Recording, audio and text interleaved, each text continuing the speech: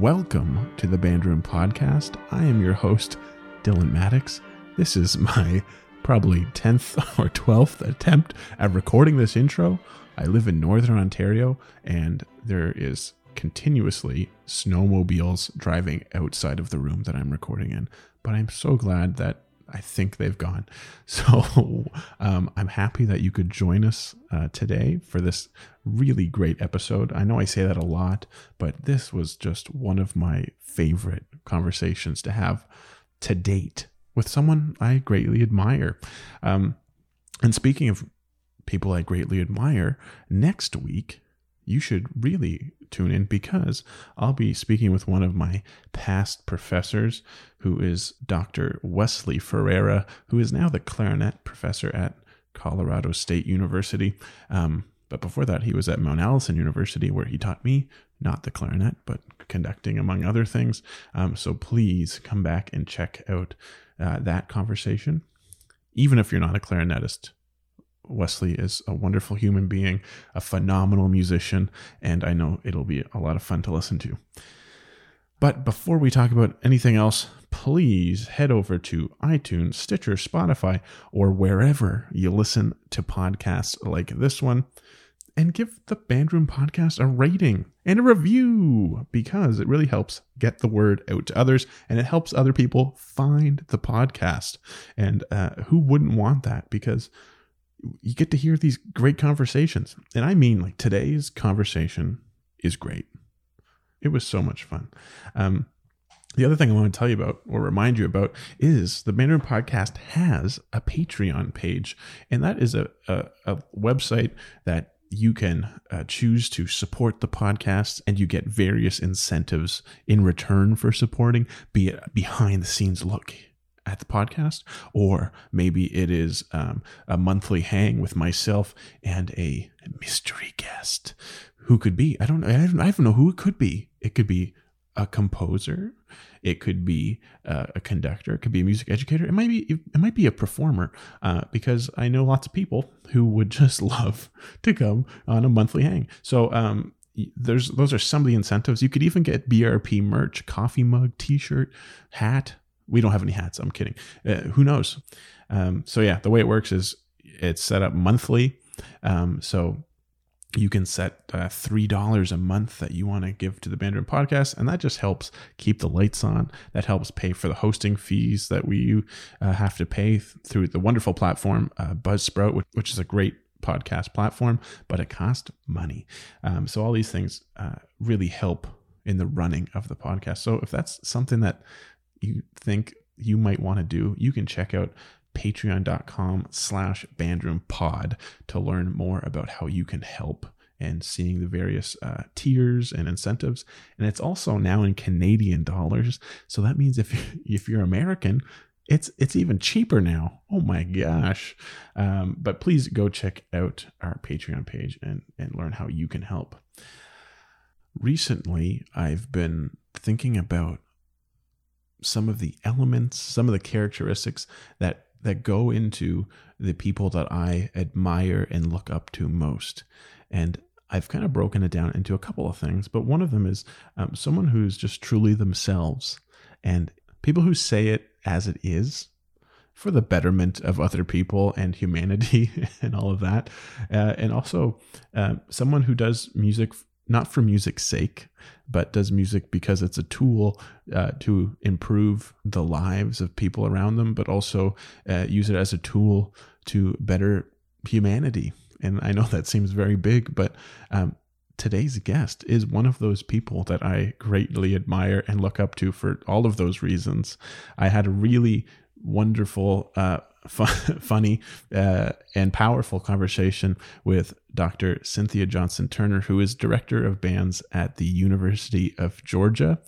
We spoke about the regular things that I ask every guest. What inspired you to enter the music field? What was your path from here to there? And all of that.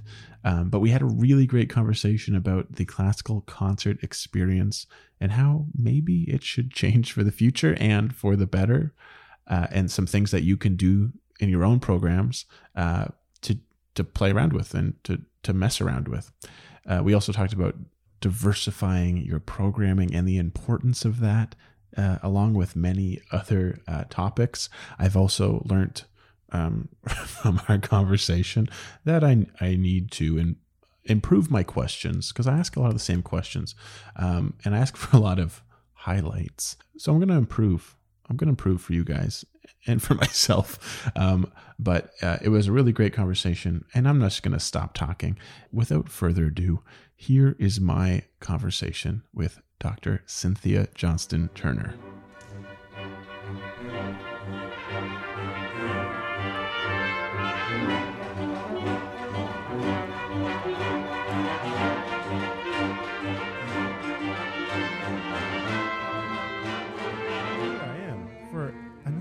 Exciting Band Room podcast, and I don't think I've never been this excited before in my life.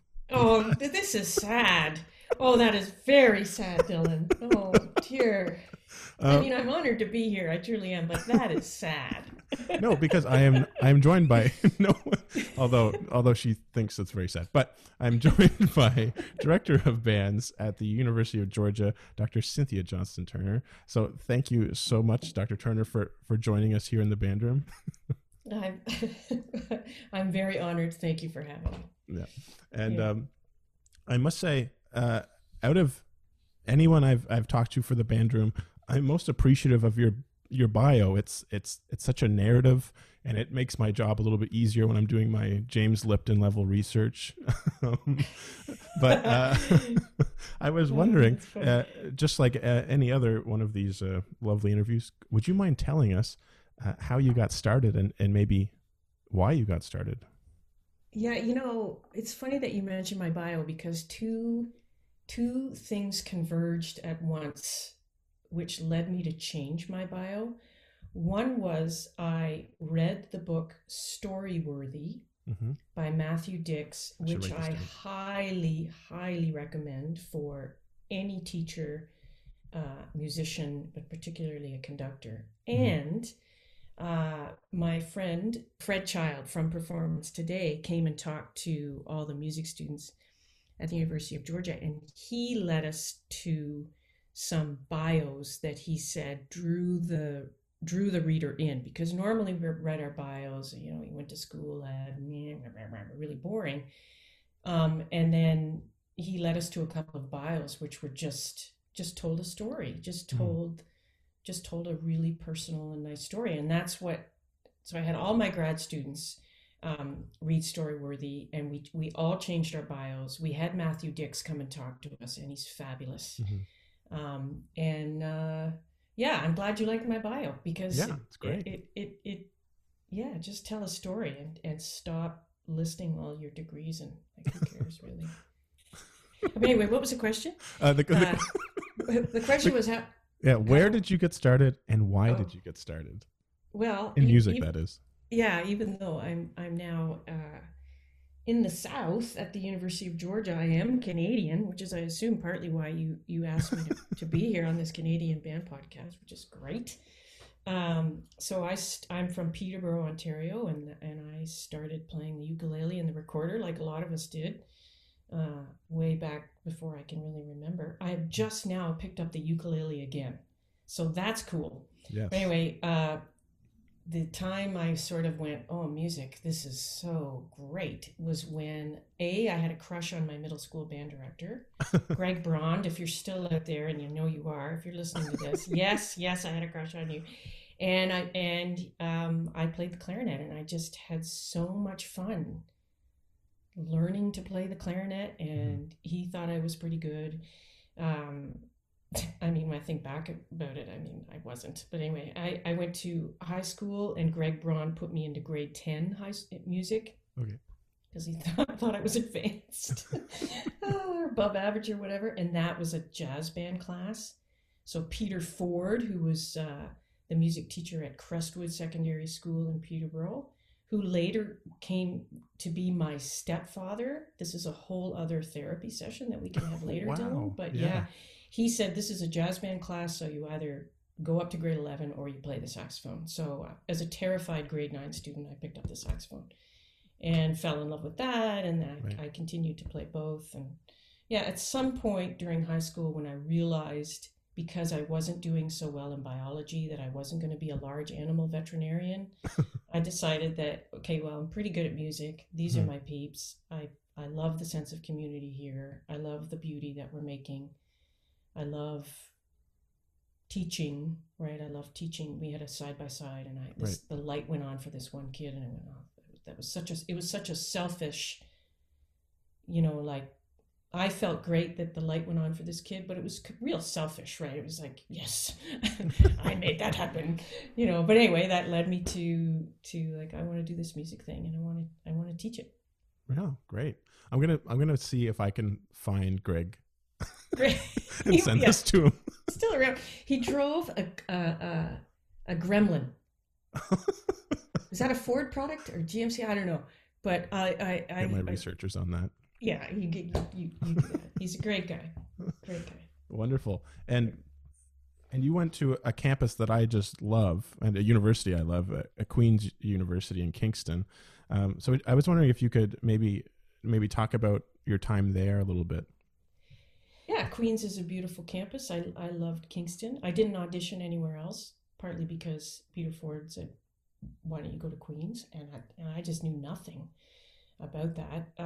I'd had maybe 3 private lessons. That was with Leslie Ogilvie in Peterborough. Gosh, she has the most gorgeous saxophone sound. Mm. But I just didn't feel good enough or talented enough to apply to somewhere like McGill or Toronto. And I mean, it speaks to both the importance of mentorship and that music educators need to pay attention to what they're saying to impressionable students about where they go to college and what that means and what are the possibilities. But it also speaks to imposter syndrome, which I had and still do have occasionally. I'm not good enough. Toronto scares me, whatever. Yeah. So yeah, I went to Queens and I had a very interesting time there. I studied with Abe Kestenberg, who still teaches at McGill. Okay. At the time he was teaching, he got on a train and came to Queens twice a week. I can't remember. Wonderful, wonderful teacher, wonderful person. What was great about Queens, in a lot of ways, was Abe Kestenberg, for sure. The friendships that I made there. Mm-hmm. And also the idea that you could do after your BMUS. So I did a sort of a double performance in education, Mm-hmm. and then you do a 1-year Bachelor of Education. And the person who would normally have taught that was on sabbatical, and so we actually had a real live music educator come in and teach us that year, and she was incredibly good. And the person that was in career services at the Queen's Education School was exceptionally good, and he got me turned on to teaching outside of the province, and that's when I went to Switzerland. Yeah. Oh, yeah. And I wrote down the wrong country. That's okay. I saw that. Well, at least it starts with S. Awesome. That's right. Great. And there's a W. Yeah, so there you go. So that's what led you to Switzerland, not Sweden. Well, yeah, it was back in the day before the internet. What? Friends, there was a time before the internet. Okay. I didn't want to quote unquote settle down in Ontario. I wanted to travel. I wanted to see as much of the world as possible. I think I just wanted to. I might have been running too. I might have been running away. I don't know. Who knows? But I sent out hundreds of letters. You like typed a letter on. You think back of it, like, what did you do before the internet? Well, this is what you did. You went to a typewriter because you learned how to type in high school, and I just typed a bunch of letters and there were photocopiers and photocopied them, and I just sent hundreds out into the world, and I got my ESL qualifications, English as a second language. Anyway, they came back. I got 3 offers. One was in Papua New Guinea to teach English, one was in Japan to teach English, and one was in Switzerland to teach English and music. And I chose Switzerland, because I was also teaching music, but also they said they'd pick me up at the airport in a limo. And a gal, a young woman coming from pretty poor family Mm-hmm. in Peterborough, Ontario. I thought that was pretty cool. So off to Switzerland I went. Had the best Wonderful. time. Yeah. Yeah. And that was a year there. Yeah, I think it would have been longer if my visa hadn't run out. Okay. Um, So is that what led you back to Ontario? Was the visa running out? exactly. Yeah, I had fallen in love over there. Mm. I had a good job. Um, yeah, but my visa ran out, and you know, my mom was saying come home, and there was a push pull, I guess. Mhm. And yeah, then it got me back to Ontario. I taught beginning band and language arts at Lord Durham Public School, just outside of Ajax, Oh, wonderful. Ontario. Yeah, I loved it. And we'll talk more about that experience because I think your time as a public school teacher keeps coming back more in your path. But what was it that not inspired you, but what led you to wanting to do a master's degree and kind of leave public school teaching? This is such. I get this question a lot, and I'm going to be completely honest with you. And boy, I don't like when people say that. Yeah, because that suggests that I haven't been completely honest before. So what I'm going to tell you is the truth. Everything I tell you is the truth. I didn't want to do a master's. Okay. So for 2 years I taught at Lord Durham Public School. Then I got my quote unquote dream job as head of music at Parkside High School in Dundas, Ontario, and I loved that job. Why would I leave that job? Mm-hmm. Any job I've had, I've said that. Well, I've landed. This is it. I don't say it anymore, and here's why. So, I met my now husband, Mm-hmm. who was the brother of my friend who was in the guidance department at Parkside. She said, "You got to meet my brother." So I did, and the rest, as they say, is history. But he got a job in Victoria as the vice president of a small kind of startup, Royal Roads University, a startup at that time. And he said, "Come out and do your master's with Jerry King at the University of Victoria." I said, "Hell no, I love my job. I just met you. We'd only been dating 4 months or something." Right. And I said no. And then like 3 or 4 weeks later, I was missing him. So it was all about him. And then I started to do a little research into Jerry King and the University of Victoria. And you could do a master's over 3 summers, a great program at the University of Victoria.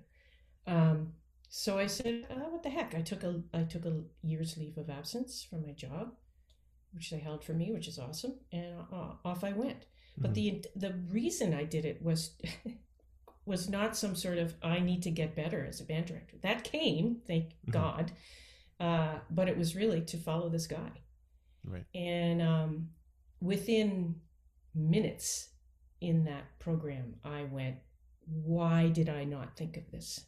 Mm-hmm. Maybe it's imposter syndrome again. I'm not good enough to do a master's. But yeah, that was some of the best. That was amazing. I mean, and as we all know, that I got in through that program, or during that program, and went, I know nothing. I know nothing about what I've been doing for the last 9 or 10 years teaching these kids. And that happened also when I did my doctorate. I know nothing. And I continue to say, I know nothing. And it's just the more we know, right? The more we read, the more we learn, the more we realize I am never going to learn all of this stuff. And that's the pain and the beauty of life and being a dedicated lifelong learner. Wow. What an interesting, That's the truth. Yeah, still, I appreciate it. I was talking with Darren Allerking yesterday and about his path, and it's so interesting. We were talking about how often students kind of picture us like born in our position, but the route is just so zigzag, and what you think inspires someone to go do something is totally maybe not what it actually was. Yeah, and that's okay. Yeah. I think that, the bottom line there is that there are multiple paths to it's like there's probably multiple universes. Well, there are multiple universes, right? So Right. let's not go down there. But I'd love to talk about physics and quantum physics, but that's actually, I was just talking about Omar Thomas, who's a good friend. He reads physics in his spare time because that's his crazy brain. And he talks about how the more you zoom in to what you think is a solid object, the more empty space that you discover. Wow. Yeah, it's a bit of a mind bleep. But that's what learning is too. Mm-hmm. The more you learn about one thing, the more empty spaces there are. At least for me. Maybe that's just me. And my brain. No, that's great. And while you were at the University of Victoria, you did your master's thesis on something I find very interesting: music and journey, personal and ensemble growth, like on the band tour. And so I just want to say, I'm going to interrupt right here for your listeners and say that while you were saying music and journey, your hands were out like you were flying like an airplane, and I think that that's beautiful. Thank you. I know that's one of the flaws of the podcast medium. They don't see this. You can't see him flying. Yeah, it's like yesterday I was holding up Darren's CD and realizing this is useless.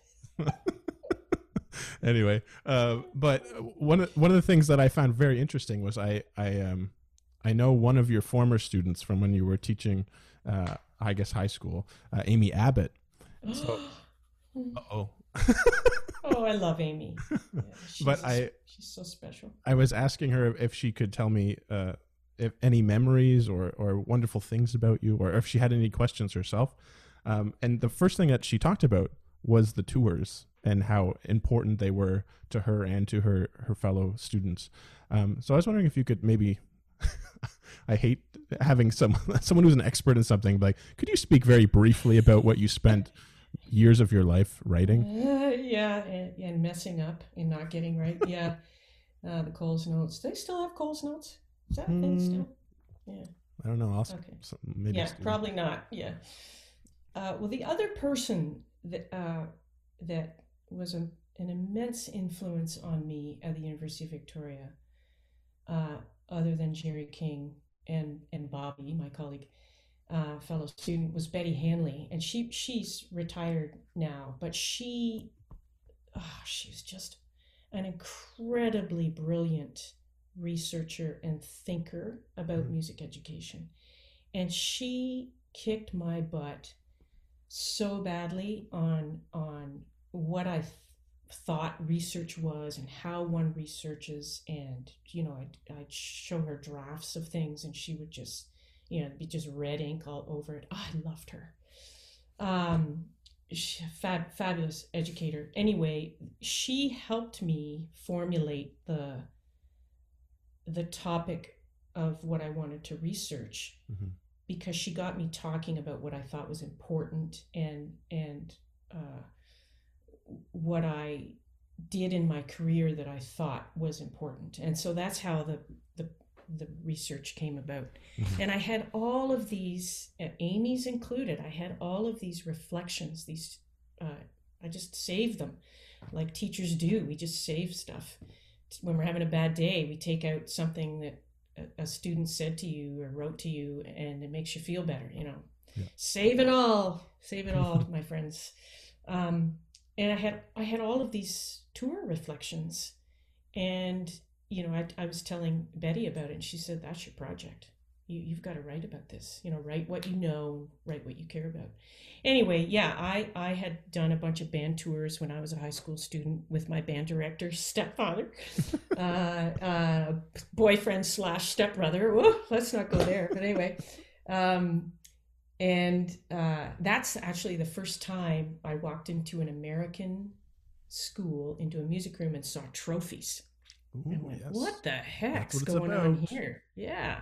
I mean, that's a side topic to talk about what I see as a serious problem in the United States is the conflation of competition and music. But anyway, I had some of the best times and the most personally transformative times on those band tours, and so I wanted to do the same thing when I was a high school educator. Plus the whole travel thing, right? Going to Sweden, going to Switzerland, and I have gone to Sweden as a result of my job. So there you go. I Do meant to do music that. and travel. Yeah. Um, and I just kept getting it wrong. I mean, my first band tour was with the middle school kids. That was a pretty good one. But anyway, over the course of my career, a variety of things happened that I learned each time. Like on one band tour, our bus driver was arrested. On one band tour, this is when I was a high school teacher, we went through quote unquote the storm of the century. And a lot of things were canceled. On one band tour, I had a serious problem with cliques in the ensemble. Mm-hmm. So that led me to how to build better community before you go, and led me to get into Tim Leitzenhauser and student leadership and creating a culture of community versus non-community, basically. Mm-hmm. And focusing on the big picture and the extraneous things about why we do music. Mm-hmm. Building community, creating beauty, helping students grow, all of that stuff. And in 1996 was a banner year, and it was a band tour that, I mean, we got off that bus back in the parking lot at Parkside High School, and we just didn't want to leave each other. Mm-hmm. Hugs and tears, and that was the best experience of my life, and right.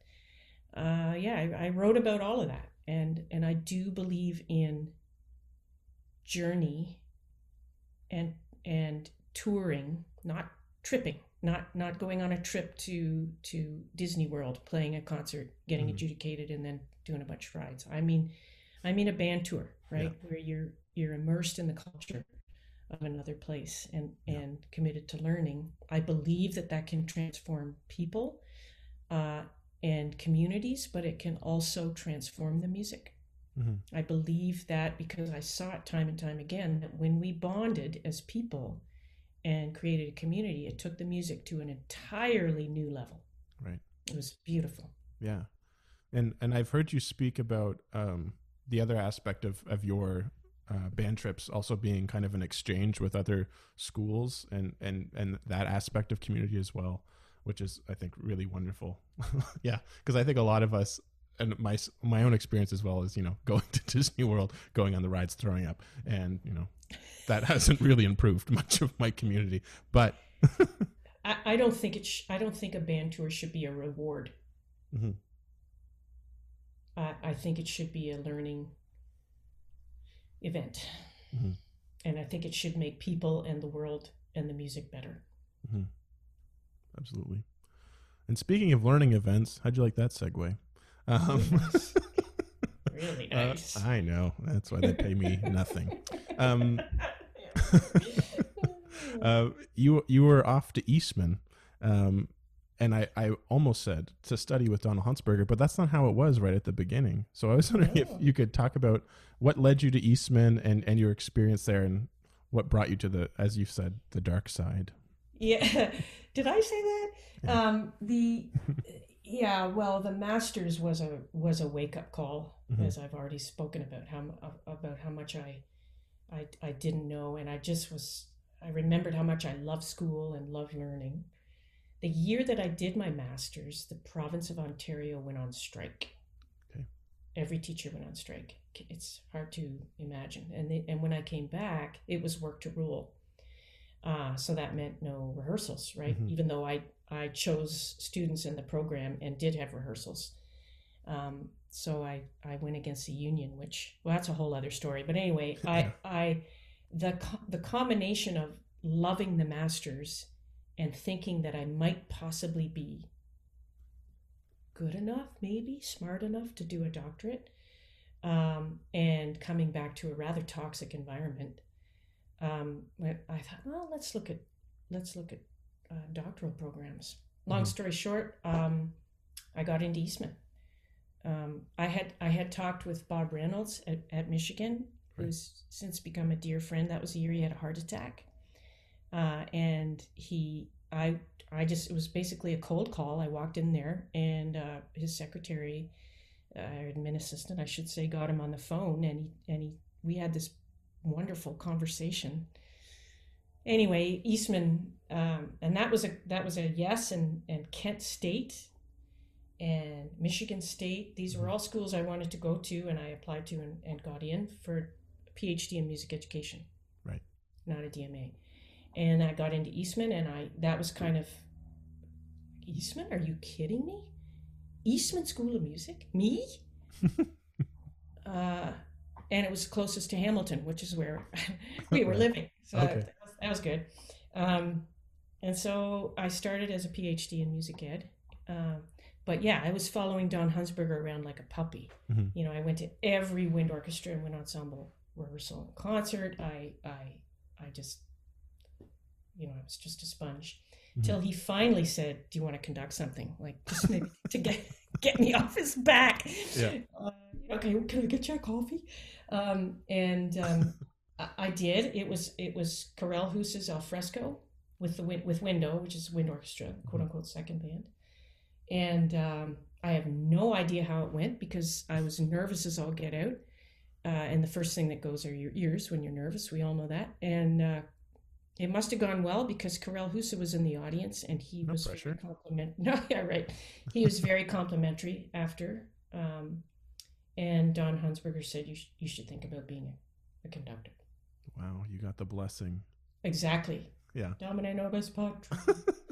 And yeah, after lots of soul searching, etc., I said, okay, I'm going to do a DMA in conducting, wind conducting. And Mhm. then Don retired. Great. So I had to audition for Mark Scatterday, Oh, okay. and I still got in, which was great. That's good. Yeah. So I kind of had a year with Don because the search failed at Eastman.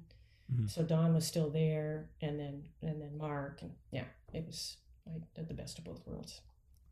But after Eastman, you didn't go too far. It was off to Cornell for how many years? 10 years. 10 years, yeah. 10 years. Could you talk about that experience and maybe some highlights? I know, just a couple of the decade, please. That would be great. just the just the major hits. Yeah, yeah. Okay, Enough on a CD. yeah.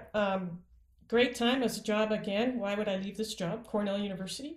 Are you kidding? One of the best universities in the United States. Ivy, lots of money, Mm-hmm. smart kids, talented kids, um, and amazing colleagues that way smarter than I am. Uh, yeah, I loved that job, and I was honored to get it. I some of the highlights. We made a CD called Augenblick that's still out there for sale, ladies and gentlemen, and friends beyond the binary, Yeah, we'll link that on Amazon. Yeah, and it's what's was extremely cool about Cornell was my colleagues Roberto Sierra, Stephen Stuckey, Kevin Ernst, who attracted some of the most talented young composers or Mhm. composers who wish to pursue their doctorate with those three amazing composers. And so we had these hotshot composers around our halls, and I said to any of them, um, would you write a piece for band? But beyond that, it was I want you to write a piece for winds that pushes the boundaries, whatever that means for you. Mhm. That's what I'd like you to do. And some of them had never heard like what's a band piece. Like Schwantner it's like I don't know how to write for band. So that was a beautiful opportunity for me to put Schwantner in front of them, right? And Yeah. Penderecki, and but also here's Holst if you want, like just Yeah. all sorts of things. And as a result of that, we got some amazing new pieces for the wind ensemble medium that are still performed today. Not enough, I should Mhm. say. This is me slapping my own wrist. We go out and commission all these emerging composers to write for wind ensemble to quote unquote, better our repertoire. But then we don't replay the ones that we think are good. We just keep getting new ones. Yeah. Oops. Anyway, we made this CD called Augenblick, which is one of the names of the pieces, and by Christopher Stark, wonderful composers now in Missouri. Yeah, that was a highlight, and we went on tours every year. Hey. Yeah, so I guess it started when we went to Costa Rica My cousin had retired there, or she hadn't retired, but she was living there, and she was doing some service work, and she said, I found this music school. They've got like 14 kids and a clarinet and a guitar or something. You have any ideas? And anyway, long story short, we got, at that first year, 50 instruments donated. I had partnered with the local music store, Hickey's Music in Ithaca. And he said, I like this project. I'll fix the instruments if they're fixable for free. Awesome.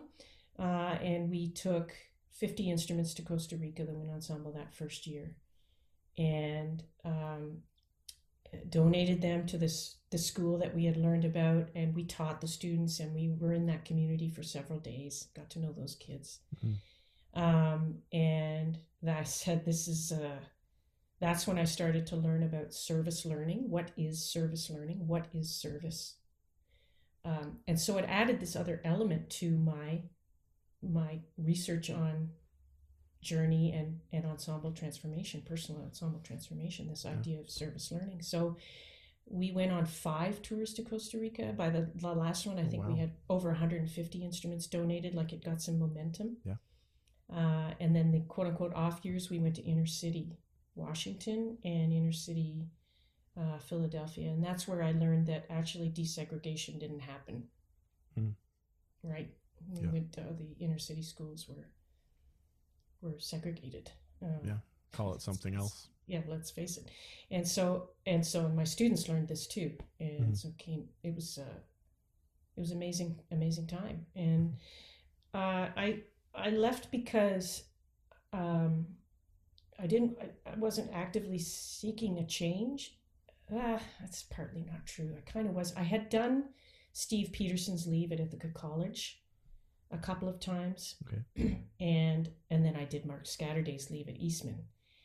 And went, oh yeah, I remember this level. I remember these kind of students who are just music 24/7, not literal rocket scientists who can play well. I like that too, but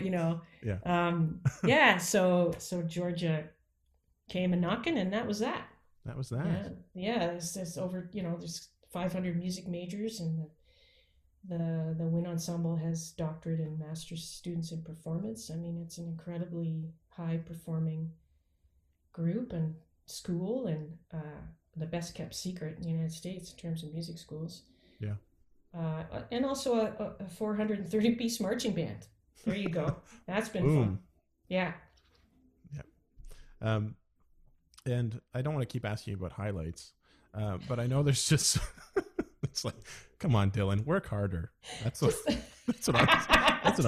I'm thinking. But I mean, you already kind of talked about what's that for? It's a highlighter. Oh, I'm sorry. Yeah, all right. I can't forget. This is a podcast. Yeah. Anyway, got it now. I'm a little slow. Only halfway through my coffee. But I know there's just so many really great things at UGA that you're doing, and I was wondering if you could talk about some of them. You're basically my favorite YouTube channel. I must say that you've got so much great. Really? Another sad statement, Dylan. So sad. Have you seen the two guys? Yeah. Well, have you seen the two guys who are listening to music for the first time? There's two black teenagers. They're brothers, and they sit and they listen to. Okay, you got to Google this after the fact and give it to your listeners, because it's the one that got me. Like, I was laughing and then I just started crying, because they're listening to "I Can Feel It Coming in the Air." What's that? "The Air Tonight" by Phil Collins. Yeah, and they're listening to it for the first time. Okay. And then, whatever it is, 5 minutes in, 4 minutes in, Phil Collins comes in on the drums, and these kids' reactions, right? We all know this. And these kids are like, they go crazy. You've got to watch it. And then that will be your new favorite YouTube channel, because they bring such joy to listening to music. I mean, their reactions are so visceral and fun and happy and honest, and you just go, yes, yes, yeah. Yeah. Well, maybe a better a better way to go might be to talk about the article that I read that you wrote. And this particular article, you were talking about kind of actionable ideas and ways to change the concert experience and to evolve the concert experience. And this was one of many articles that I'm going to make sure to link on the website and in the episode description from New Music Box. But I was wondering if you could speak about this idea, because I think it'll kind of lead into the next question as well, and talk about the things you're doing at UGA. Okay, well, it's funny because you. So, in case your listeners don't know, Dylan sends you a list of questions before this podcast. So I saw that was one of the list of questions, and I went, "Gosh, I wrote that article a while ago. I better read it, better read it again." So I have it in front of me, just so everybody knows, and to refresh my memory, because I do think it's extremely important. Mm-hmm.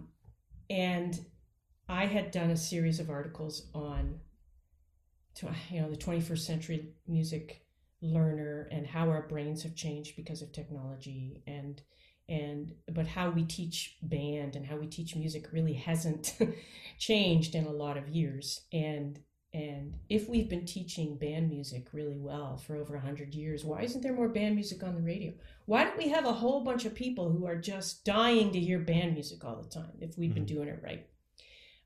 So I've got a couple of articles on how we can have more student engagement, more lovers of music, and not necessarily just band music, less telling and more asking. Some guy, this is an aside, but some guy on Facebook wrote a really vulnerable post about, what's wrong with me? I'm just a fixer. Like, the band sounds good. I get up there. I know how, we're conductors. We learn how to fix, right? Mm-hmm. Fix, but there's no spark. There's no engagement with my students. And I put on there, said, please private message me. I got to talk to you about some, I think I can help you, and I get it. And how beautiful of you to put that in a public forum, right? Anyway, yes, I wrote a piece called "It's Not What We Do, It's How We Do It." And because I've been experimenting with different ways to present quote unquote classical music, and I'm really fed up with the rules mm-hmm. of classical music. And I did a Google search of what did I do? Classical music traditions. I'm now reading my article, and I Googled it in preparation for a talk I was doing, but also for this article. And some of the titles that came up were "What to Wear to a Classical Music Concert," "Concert Etiquette," "The Concert Ritual," "How to Enjoy a Live Concert of Classical Music," from The Guardian, "Admit It, You're as Bored as I Am," "Saving Classical Music," "The Awfulness of Classical Music Explained," that was in the Huffington Post. "Is classical music boring? Is classical music dying? How diversity can help save classical music. Can classical music be cool? And how do we fix classical music?" Those are just some of the highlights. My favorite was "Cracking the Secret Orchestral Codes" in the New York Times. Like, come on. Are we not messing ourselves up here? Mm-hmm. There are none of these articles on how to enjoy a country music concert or a hip hop concert or a right. folk concert or any other genre of music except for classical music. And I think it's a problem. And I think we as educators and conductors in middle school, all across the gamut, need to look at that very, very carefully mm-hmm. and sort of reassess what we do, especially now. Mm-hmm. Right. I think it's partly the silos of genre that we have placed ourselves into, that classical music has somehow all these rules, like don't clap between movements, which is mm-hmm. absolutely ridiculous as far as I'm concerned. And then, quote unquote pop music. So right.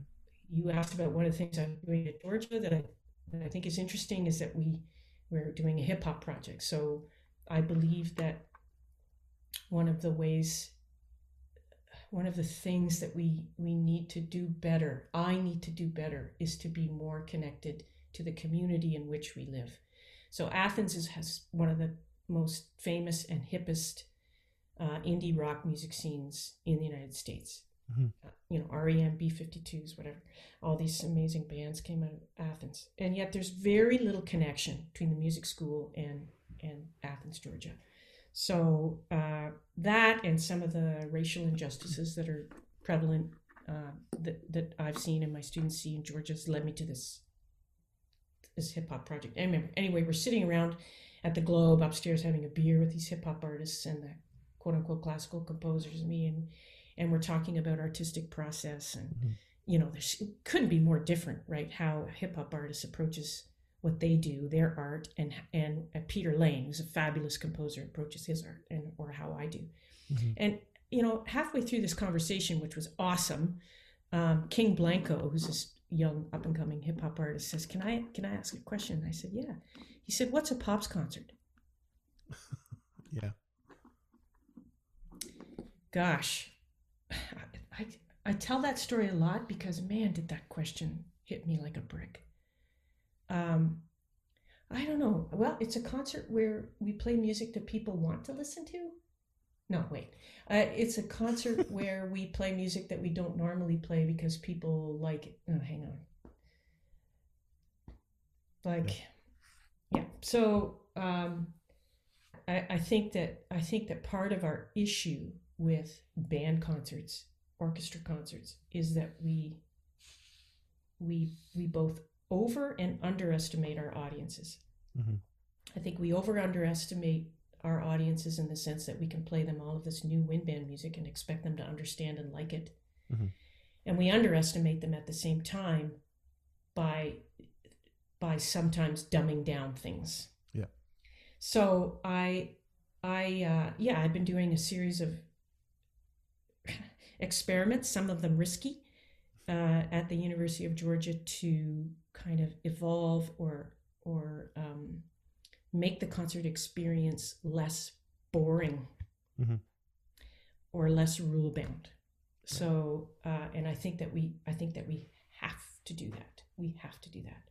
So some of the things we've done is at all of our concerts, we have tweet seats. So there's an area of the hall where you're allowed to have your phone and you're allowed to play with your phone as long as the sound's off, and you can react to the concert as it's going by. And I've planted doctoral students in there and other faculty where we lead a Q&A, and there can be anything from, oh, I love that clarinet solo, it was badass, to I don't understand what's going on right now, or there's too much bass drum, or all really engaging, cool things. I mean, I think that's great. What is wrong with that? We have a thing at University of Georgia called Light Up Sanford, and that's beginning of the fourth quarter of the football game. All the lights go out, people bring out their phones, and it's absolutely sparkling, gorgeous and pretty. There's 95,000 fans have their phones out, and it's just magical. So we were doing the premiere of Peter Lane's Beacons, which is 4 movements about light. So why don't we light up Hodson Hall? And so we worked out that all the lights went out, and we told the audience that they were, get out your phone. It was really pretty, and it really it was in touch with the music. Yep. We often break down the wall of the stage in the audience, and we have extra seats on the stage, and we invite people to come and sit with us as we play usually the last number.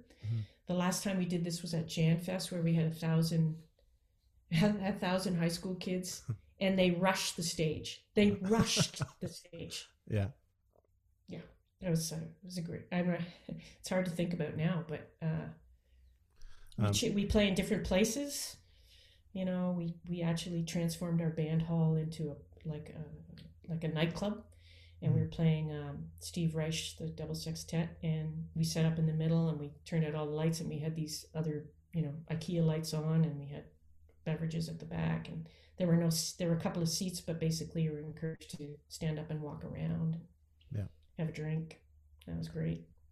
Yeah, and I think the first thing that comes to mind, because that's happened to me if I've written something like this, or you go give a talk, there's multiple teachers that come up to you like, that's great for you and your university. But I think a lot of the stuff that you wrote is very easily applicable to any level in any kind of area.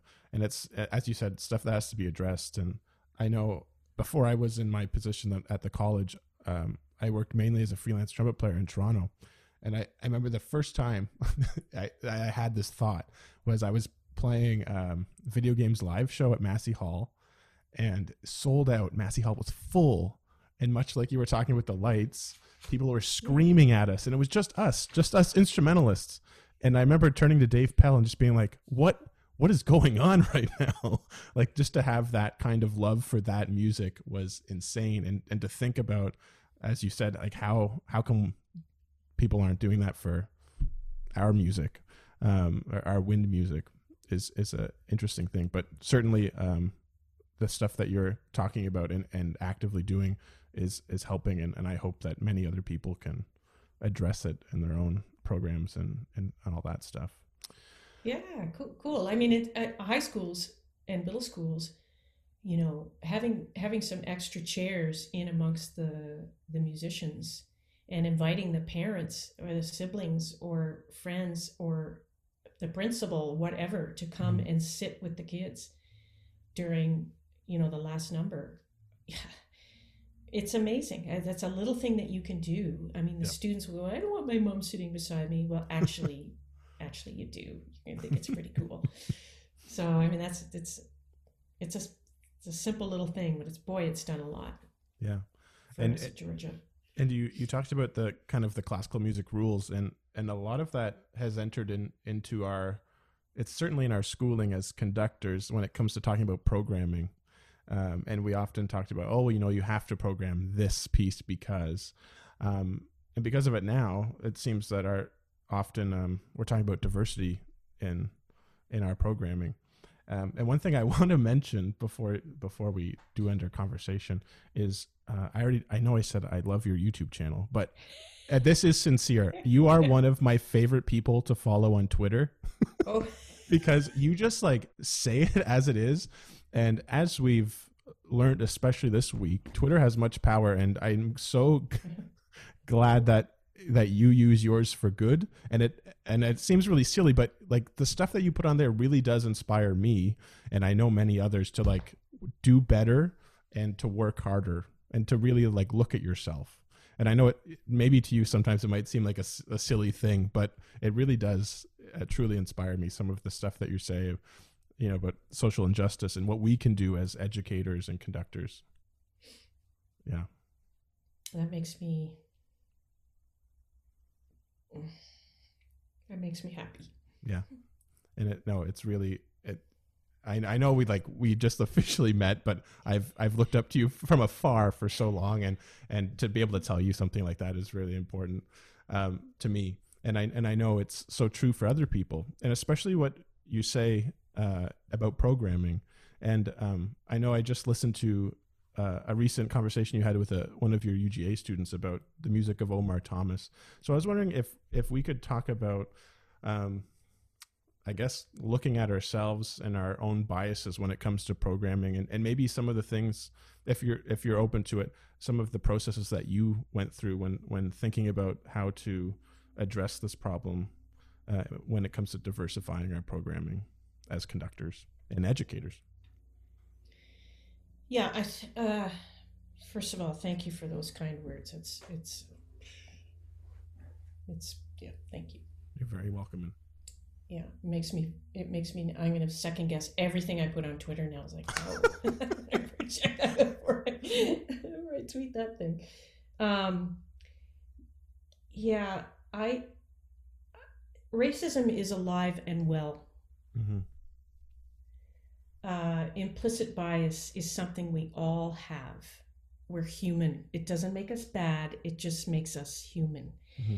I recommend everybody take some of the implicit bias tests that Harvard put out. If you just Google Harvard and implicit bias, you can do a series of tests that will reveal some of your biases. And the test isn't perfect. The tests aren't perfect. You'll realize that I think I've just been manipulated, but still you can learn a lot about who you are and what society has taught you. Your how you've been raised,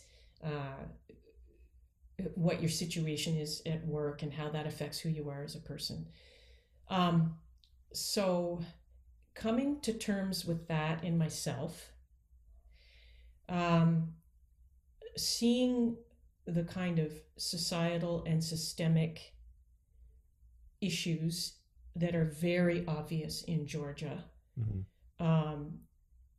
and lest Canadians think they are above this, there's no, not even close.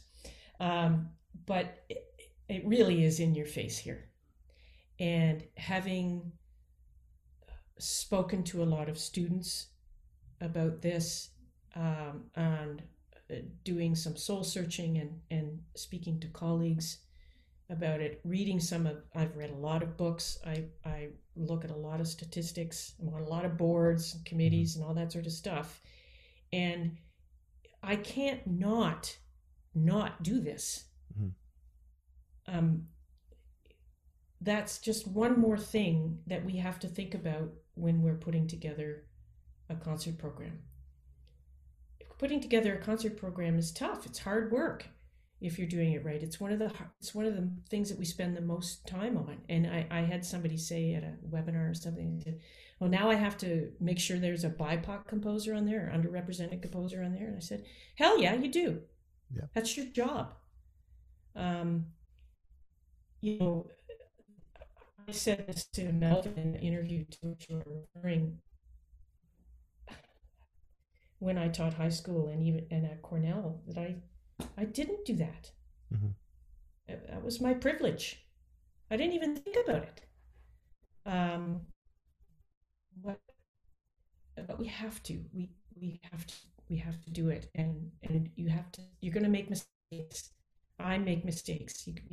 But you've got to take risks. You've got to do the work of who these composers are, why they are underrepresented. And I don't know how many people have contacted me about what pieces should I program. And there's a big part of me that's like, do your own freaking research. Like, there's so many websites out there now that you can do this, and they're getting better and better and better. Right. But no, I just bite my teeth and say, well, here's some of the composers that I think are exceptionally good, and there are more out there that I don't know about, and I'm constantly learning about. So I think when you talk about your process, it's just like, I'm just trying to pay attention. Yeah, and one of many interesting points that you brought up during that conversation was he was talking about why did you want to program Mother of a Revolution so many times? And then you just mentioned, well, how many times have you heard Beethoven 5?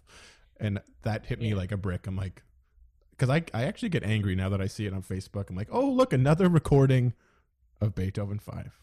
Here we go. But your listeners might be interested in reading some Philip Ewell. Ewell. He's a music theorist. So music theory is the article that made him very famous this summer was Music Theory's White Racial Frame. Boy, that's another eye and ear opener. And the other article, I'm going to get the title wrong, but it was basically, let's face it, Beethoven was an above average composer, but let's leave it there. Yeah. So this concept of genius is part of the problem. These composers that we put on a pedestal I'm not trying to cancel Beethoven, y'all. I'm not, but there's room for a lot more. Yeah. And yeah, I wanted to program Omar's music on every concert because it's excellent. Yeah. And his message, I mean, if you just want to look at it musically, it's badass music.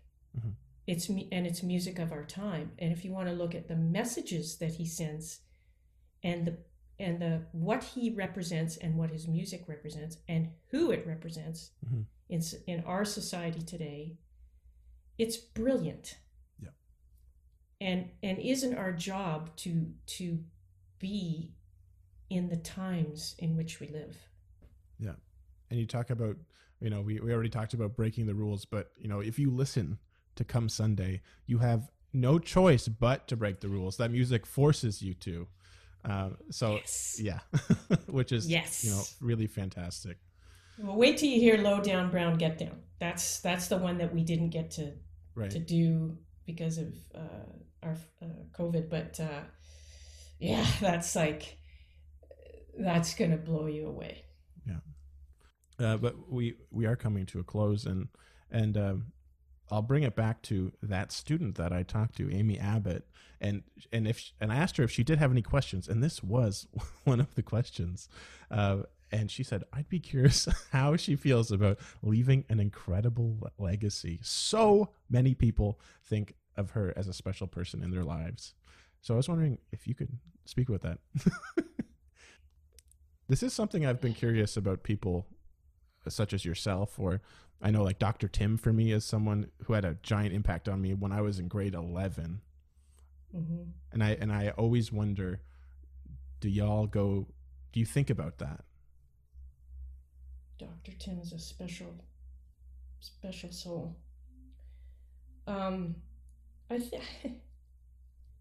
No, I don't. I mean, mm-hmm. I think that when you start talking about, if you start thinking about legacy, mm-hmm.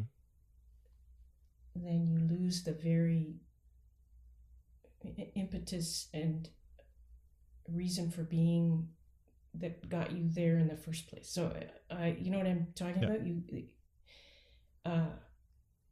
also makes me feel old, so like, damn. So Amy, if you're listening, I'm touched by your question. Somebody's going to ask you that question one day, my friend. Beautiful. I'll end with the question I ask unoriginally to every guest on the Band Room podcast. But if you could give one piece of wisdom to up-and-coming music educators and conductors, what would it be? So I read that question because as I've divulged to your listeners, we get that questions ahead of time. You'd think that my answer would have been better. I did actually have the question ahead of time. And I can't come up with one. If I come up with one thing, mm-hmm. it sounds trite. Okay. So the first thing that came to mind was two words: pay attention. And that just sounds kind of mean and trite, but what I mean by that is pay attention to your students, pay attention to society, pay attention to the music that you want to listen to versus the music that you're teaching, and what does that mean? Pay attention to trends, pay attention to who's getting the Grammys, mm-hmm. Pay attention to the other arts. Where I read something the other day, Dylan, where students under the age of 16 or something like that, like most of the students we teach, have no concept of genres mm-hmm. when it comes to popular music. Like they don't think hip hop, rhythm and blues, pop rock, or whatever. They have no concept of genres. Well, this is how we were brought up. Right, there's this genre and this genre and this genre, and there's let's do a fusion piece. Whoa. Anyway, so what I mean by pay attention is like I read that and went, holy smoke! Do you think that it's important for me as an educator to know that? Mm-hmm. That when they come to the University of Georgia 4 years from now, they grew up in a world where they don't think about genres. Does this mean we should change our curriculum? Yes. So that's what I mean by pay attention. And the other thing was to be kind, mm-hmm. and to be empathetic and ask questions, and don't be afraid to be vulnerable. Mm-hmm. Like nobody knows it all, and ask people who've been in the game longer, or ask ask your colleagues questions if you don't know, and that's okay. And it's okay to be vulnerable with your students, and be vigilant against intolerance. Yes. Yeah. Yeah. And I don't want to, this is one of the things that I saw you write on Twitter earlier this year when I know it sounds really creepy. But when the pandemic started, it was like, we have to be thinking about our students first, and not if, they're handing an assignment on late during the pandemic, or, we're not reaching the regular high standards that we do in wind ensemble, or whatever it is, that we have to be empathetic and we have to put them first. And so that was a big piece of advice that hit me very hard this year. But yeah. I'm not going back to grading. Mm-hmm. I didn't grade this past semester when we were virtual, and I'm not going back to it. When I did my master's, Betty Handley had me read anything by Alfie Kohn, Kohn, and I read a book called Punished by Rewards. Okay. If you want to follow somebody cool on Twitter, follow Alfie, Alfie Kohn, Kohn, and get your head around what he talks about in terms of what we've gotten wrong with education. Mm-hmm. Yeah, when things go back to normal, I'm not doing anything the same. Everything's changing for me. How we do concerts, what's happening with the wind ensemble, how I teach.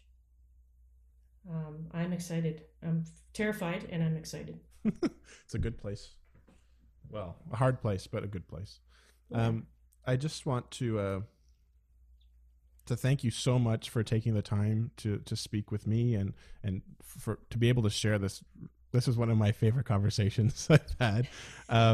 But very early in the conversation, almost at the beginning, you spoke about how you didn't think if you were good enough for U of T or McGill, and same thing with Victoria, the same thing with Eastman, and even you talk about how you sometimes think about it now. But I would think that those institutions need to tell themselves, or think to themselves, are they good enough for you? Because you are a phenomenal human being, and I am just so grateful for I'm so grateful for your shining light in the world of negativity. It really, as a younger music educator, you are a great inspiration to me, and especially a Canadian from a small place is doesn't hurt either. So thank you so much for everything you shared with us today, and for continuing to be a great inspiration to many of us. That's I'll treasure that. Thank you for that, and for that's humbling. Yeah, I'm speechless. Well, I'll think of some. This is the ending, folks.